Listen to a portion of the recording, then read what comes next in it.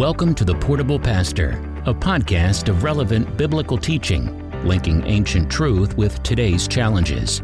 Each week, Pastor Mike will share God's Word to help you and remind you that God is pro-you. So download the outline from fbcclover.life and get ready to hear today's teaching.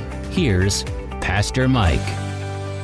Well, hello everyone. Thanks for tuning in again to the podcast. This is Mike Stafford, the Portable Pastor, and I want to bring you another teaching from God's Word today. If you would take your Bible and turn to Matthew chapter 4, we're going to look at just the first 4 verses of Matthew chapter 4. I want to begin a 3-week look at the temptations of Jesus that he successfully overcame while in the wilderness after being baptized by John. This week, we'll look at the temptation to commit the sin of lust of the flesh. Now, next week, Greg's going to lead and teach us to examine Jesus' response to being tempted with the sin of pride. And then the following week, the last week, I'll come back and teach on Jesus' response to being tempted with lust of the eyes. But before we look at today's passage, I feel the need to explain the progression of sin. We need to really understand this. So hold your thumb right there on that Matthew passage and turn over to James chapter 1. We're going to look at James chapter 1, verse 13. We do need to understand this cause of temptation so that we can fully understand what Christ overcame. All right? So James chapter 1, 13 through 15 says this, Let no one say when he is tempted, I'm being tempted by God. For God cannot be tempted with evil, and he himself tempts no one. But each person is tempted when he is lured and enticed by his own desire. Then desire, when it is conceived, gives birth to sin, and sin, when it's fully grown, gives birth or brings forth death. When we read this in James, that God tempts no one and that he cannot be tempted with evil. And then we read in this Matthew passage here in just a second that Jesus was tempted by the devil. It sounds contradictory, and I need to explain to you that it's not contradictory. In fact, it's complementary to the truth. So let's look at the progression of sin in James. First, there's a truth that someone is put into a situation to be tested by God. Now, this happens quite a bit. God may put you into a test to allow you to succeed with a new strength or a new value. And in those testing situations, there's a chance that you'll be tempted to disobey and sin. And that actually might happen, but that's built into the privilege of having free will. So you're in a test. God wants you to succeed. He's given you everything you need to succeed. Temptation doesn't occur at first, okay? Because God's not the one tempting you. He does not want you to fail. Temptation occurs when an evil desire comes into play with the intention of causing you to disobey and to sin. But sin's not occurred yet. When that desire takes hold and it forces you to ponder and behave in a certain way, then it becomes sin. And when sin occurs, death is earned. What's Romans 6:23 tells us, the wages of sin is death. Well, that's the progression that is explained by James from being placed into a test by God and it resulting in sin. So let's look at a hypothetical situation before we look at the temptation of Jesus. Let's say you're hiking a trail and you find a bag full of $100 bills. All right, you're in a testing situation. This moment is a test of your morality. Will you do the right thing? Will you turn it in? This is just a simple test that God's placed on you. Will you choose rightly? And instead of taking it to the park ranger or the police, immediately you sit down for a moment and you begin to think about all that you could do with that money. Your desire to keep it and spend it enters into the situation. Now, God did not put that desire there. You did. Now you're in a full-blown temptation because your evil desire has caused you to consider an alternative to turning in that money.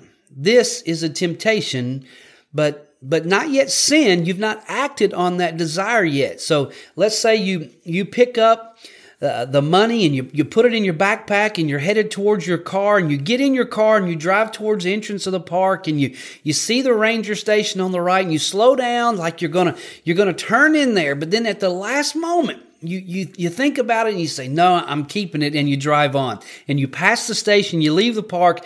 Now your temptation to disobey God has been fully realized. You have just sinned. In reality, you failed twice. First, you failed the test by God by not doing what's right and doing it immediately. Then you failed morally by allowing your evil desires to override your spirit when you made that wrong choice. So do you see the progression of sin? Sin happens not when you were tempted, but when you act upon your evil desires in that situation.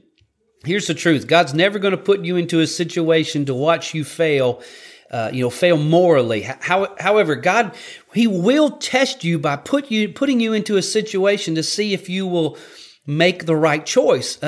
An evil desire is the culprit that tempts you to sin in one of those situations by acting on it. That is why God cannot be tempted by evil. He does not have evil desire. That's why He tempts no one. He doesn't desire to see any man sin. So this is the reason we're told in 1 Corinthians 10:13, no temptation has overtaken you that's not common to man.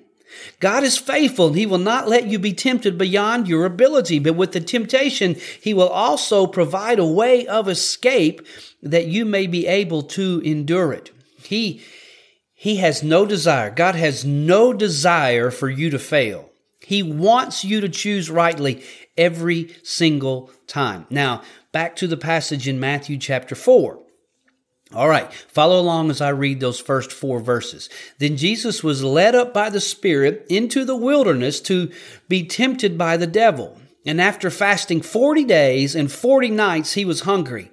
And the tempter came and said to Him, if you are the Son of God, command these stones to become loaves of bread. But He answered, it is written, man shall not live by bread alone, but by every word that comes from the mouth of God. Now put this passage into the progression of sin that we read about in James chapter 1. So according to verse 1, who placed Jesus in this situation? It was the Spirit. The Spirit placed Jesus in the situation so that He could be tested. He placed Job into a situation to test him. He placed Abraham into a situation to test him. And He placed Jesus into this situation to test him. Now, according to verse 1, who tempted Jesus? Well, the devil. The devil tempted Jesus, not God. God did not bring up evil desire. The devil did. At that point of temptation, was Jesus sinning? No evil desire has caused Him to act against God. Now, was He tempted? You better believe He sure was. He was hungry. He was tempted. Now, I know what you're thinking. You're probably thinking, I thought God could not be tempted. Isn't Jesus God? Yes, He is. But He's also fully man. His humanity was tempted. He was starving. Did He act on that temptation? No, he didn't. Instead, what happened? Jesus answered immediately with the word of God. Jesus reiterated Deuteronomy chapter 8. It says, it is written, man shall not live by bread alone, but by every word that comes from the mouth of God. Was Jesus tried by God in this situation? Yeah. And was he tempted by the evil desires of the devil? Yeah, he was hungry, but he did not sin. He dealt with the temptation immediately and overcame the evil desires that were pushed on him by the devil. Now, what was that evil desire? Okay, hold your thumb right there again. Turn over to 1 John chapter 2. You got to see this passage over in 1 John. It's really, really outstanding. All right, listen. For all that is in the world, the desires of the flesh, the desires of the eyes, and the pride of life is not from the Father, but is from the world. John tells us that all sin falls into one of 3 categories. Okay, there's lust of the flesh, lust of the eyes, and the pride of life. Therefore, all temptation to sin comes from evil desires that cause us to ponder and to act upon lust in our flesh, or lust in our eyes, or the pride of life. All right, now turn back to Matthew chapter 4. Now, you got to follow along with me. This is really good if you'll catch it. Okay, let's reread verses 2 and 3. And after fasting 40 days and 40 nights, he was hungry. And the tempter came and said to him, if you are the Son of God, command these stones to become loaves of bread. So was the temptation for Jesus to be proud? No, not really. Was the temptation tied to what he saw? No, there was no bread there. God's Spirit had led Jesus to fast. Remember? He was fasting for 40 days and 40 nights after being led into the wilderness by the Spirit. Jesus had to become physically weak to face temptation at the lowest level of humanity to identify with us. So Jesus became extremely hungry. And he was tempted to gratify his own flesh after God's Spirit had led him to do this fast. Now, that desire came from the fact that he had flesh. The desire was not sin. His body was hungry. God created humans with a desire for food. Eating is good. It's not sin. But remember, we are born with a sinful nature and we desire to appease it regardless of God's law. Now, when fleshly desire overrules our spirit and it overrules God's word, it causes us to sin, to embrace unrighteousness. It becomes lust. So hunger, the lust for food, can lead us to sin. Out of hunger, people steal, don't they? And they overeat. Putting ourselves in Jesus' sandals, hunger should have caused us all to go look for food if we were right there in that moment. But the desire for food was against what God told Jesus to do at that moment. If Jesus gave in, he would have been guilty of lust of the flesh. Jesus was tempted at the pressure point of hunger, but he overcame it with the word of God. He passed his test by God and he sidestepped the desire introduced by the devil to sin by quoting the word of God. Now let me make some obvious points here, okay? First is this. The best place to be is where the Holy Spirit has led you. Hands down, the best place to be is where the Holy Spirit has led you. Have you ever seen that carnival act where someone's throwing knives at a person standing in front of a board? The knife thrower positions that person right where he wants them, and then he turns and wows the crowd by throwing knives and sticking them into the board precisely around the arms and the legs, even the head of that willing volunteer. And then that thrower, he'll do something even more amazing. He'll do the same thing, but blindfolded. He's trained himself to throw to a certain spot on that board. Now, if that volunteer moves, the knife thrower is going to hit him. The best spot for that volunteer to be, is right where the thrower placed him. Likewise, the best spot to be is where the Holy Spirit has led you. No, he's not going to throw stuff at you to harm you, but he's prepared you and put you in a place for you to live in harmony with God, where you can be successful in your Christian walk. That is the absolute best place to be. Not necessarily the easiest place, but is definitely the best place. Jesus was led by the Spirit into the wilderness, and the Spirit was good, but the wilderness not so much. Mark's gospel says there were wild animals there. They could have killed him. There were no people, no shelter. He was in a dangerous place. But since the Holy Spirit led him there, it was the best place for him to be. I mean, think about it. It was there that he identified with the weaknesses of man.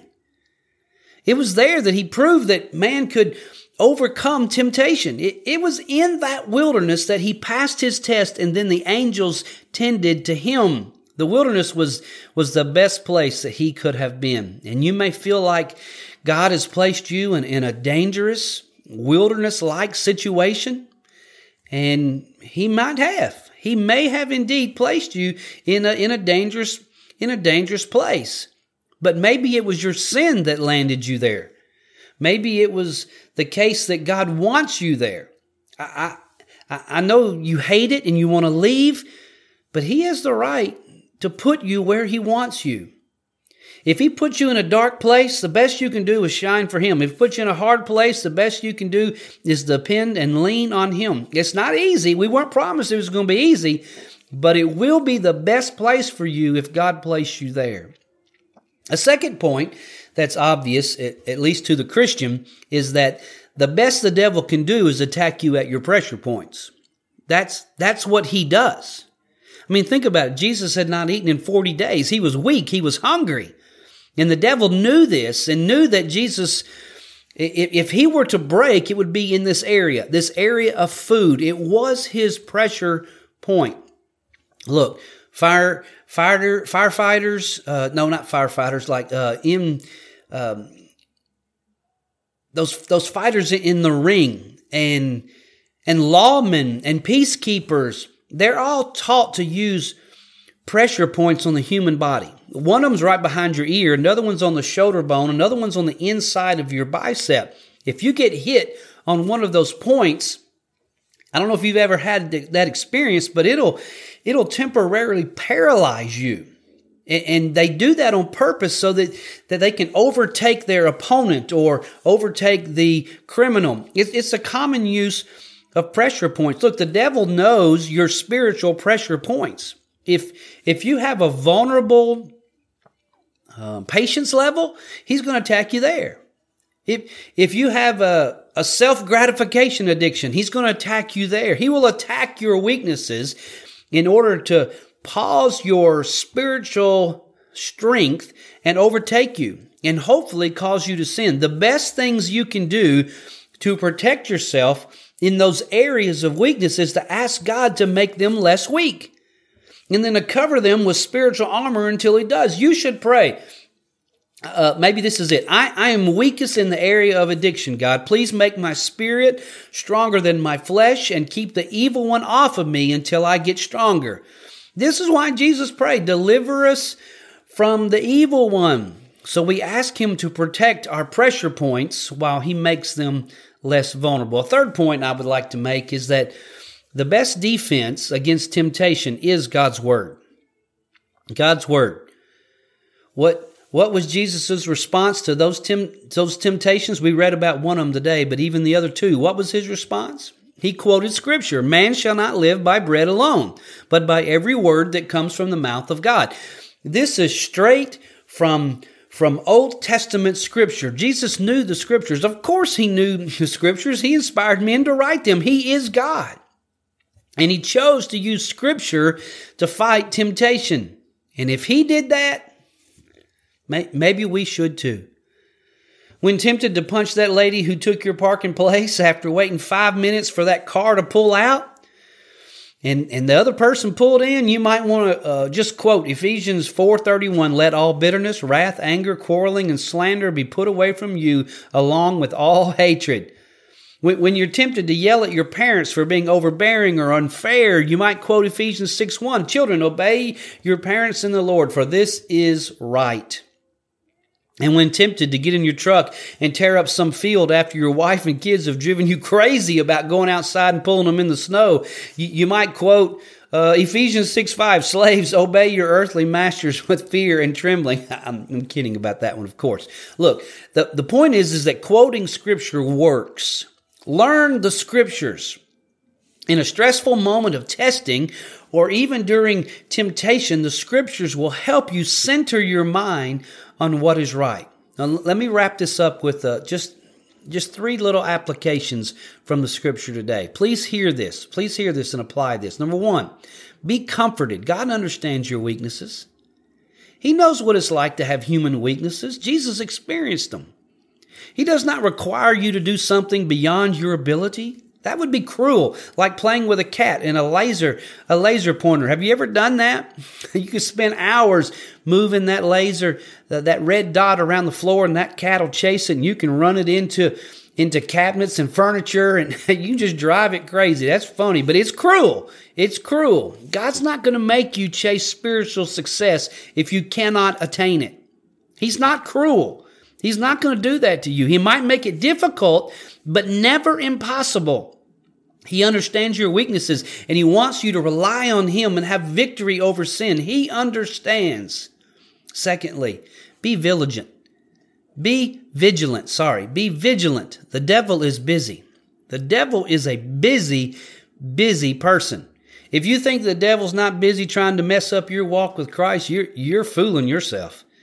Sometimes the devil's walking around like a lion, roaring and ready to pounce. He'll kill your spiritual life if you allow him to do so. And sometimes he's sneaking around, undetected, trying to trip you up as well. Christian, you are a target. The whole church has a target on its back.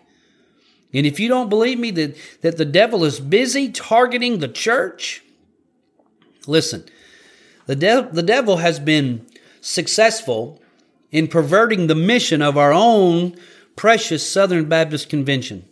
I'm just going to be honest with you. The North American Mission Board has embraced the social gospel. It's using critical race theory, social justice to shape the presentation of the gospel. And the commandment of the Great Commission isn't enough to push Christians to share the gospel anymore. You must acknowledge and allow the guilt from innate racism and white privilege to drive you to share the gospel. And grace through faith isn't enough to save. A person must acknowledge what the North American Mission Board calls the great requirement in order to gain salvation. Christians must now attempt something to fix society to solidify their salvation. This is on their website. Go check it out. Our own Ethics and Religious Liberties Commission will not denounce abortion entirely. They say they're making steps, and they don't want to rule out making those steps to end abortion. And we know we must love the abortionist and those who receive abortions, but if they refuse to repent, that's a different story. Our own executive committee is overrun with religious politicians covering up scandalous events and improper financial allocations. Our own denomination president is an unrepented liar and a plagiarist. And he's not been called to account for his actions by the executive committee. The devil has duped him and other prominent SBC preachers to use sermons prepared for them by a group called the Docent Group. And under the auspices that they don't have enough time to adequately study God's Word for themselves, they're allowing their sermons and their illustrations and their points to be prepared by this group. And they're shared and presented word for word in multiple choices. Look, if a preacher does not have time to study God's Word, he should not be a preacher. Plain and simple. The devil has successfully tempted many churches. I mean, he's tempted churches to accept forms of identity and sexuality that are in opposition to the Word of God. And we do this in hopes of winning the lost. That is wrong. They justify tolerance of sin by only touting the love of God with no mention of holiness and wrath. Feel-good sermons are demanded by shallow converts, and preachers are caving. The devil is alive. The devil is alive and working well inside Christian circles. Be vigilant. Know the truth. Resist the devil and his lies. And finally, be reading. God's Word's yours. Be reading. God gave you His Word. The only thing that will protect you from the cunning temptations of the devil is God's Word. No amount of love or acceptance, none of that will keep you right. You need to know the truth of God's Word to make your paths straight. Proverbs 3, 5, and 6, trust in the Lord with all your heart and lean not on your own understanding, but in all your ways acknowledge Him, and He will direct your paths. God wants His people, He wants His people to identify and acknowledge the truth of Psalm 119, 1 through 8. Listen to this. Blessed are those whose way are blameless, who walk in the law of the Lord. Blessed are those who keep His testimonies, who seek after Him with their whole heart, who also do no wrong, but walk in His ways. You have commanded your precepts to be kept diligently. Oh, that my ways may be steadfast in keeping your statutes. Then I shall not be put to shame, having my eyes fixed on all of your commandments. I will praise you with an upright heart when I learn your righteous rules. I will keep your statutes. Do not utterly forsake me. We are to identify and acknowledge and accept that truth. We have to know God's Word. You have to read God's Word, or you're just a sitting duck on a small pond of ridiculous religion. And you're surrounded by wolves and and hunters alike. And that religion will be worthless to protect you from the wolves, from the devil, from false teachers and preachers tempting you to go astray. You have to know God's word. When tempted to sin by an evil desire, it's the only thing that will help you overcome the temptation and make the right choice. It's God's word. Well, look, I have to stop there, but let me wrap it up this way. You will be tempted by lust of the flesh. If you are human, living on the earth, you will be tempted by lust of the flesh. And if you say that temptation's not strong, you're a liar. It was strong for Jesus, and it's going to be strong against you. But you can resist the devil. You can thwart his efforts and avoid temptation turning into sin by reading and knowing and quoting God's word. Jesus did that, and he lives in you. If you're having trouble with that, you just got to try harder. Ask him to help you. Rely on him. Be comforted, be vigilant, and be reading God's word. Well, let me pray for you. Father, I thank you for those who are listening, and I hope this is an open ear, open heart moment that they would receive this truth, that lust of the flesh is a real temptation, and it is a real sin if we give into it. Father, help us to be stronger to fight this temptation. Help us to know your word and to spout your word when being tempted by the devil or our own evil desires. And we'll give you glory for it, God. You are God. You are to be known by the world, and we want to make you known, and we want to give the right picture. So help us, God. Help us do this. It's in Christ's name we pray. Amen. Well, that's it for today. Tune back in for the next podcast. If you have a question or comment, or you just want to get in touch with me, you can do so at Mike at fbcclover.com, and I'll answer any question you might have. Well, until next week, have a great week, and remember that God is pro you. Thanks for listening to the Portable Pastor Podcast. Pastor Mike serves as pastor at the First Baptist Church in Clover, South Carolina. FBC Clover is a church that focuses on loving God, loving people, and making disciples. For more information about our church and our ministries, or to make an online donation, go to fbcclover.com or email us at fbcclover@gmail.com. Until next time, be blessed, and remember, God is pro you.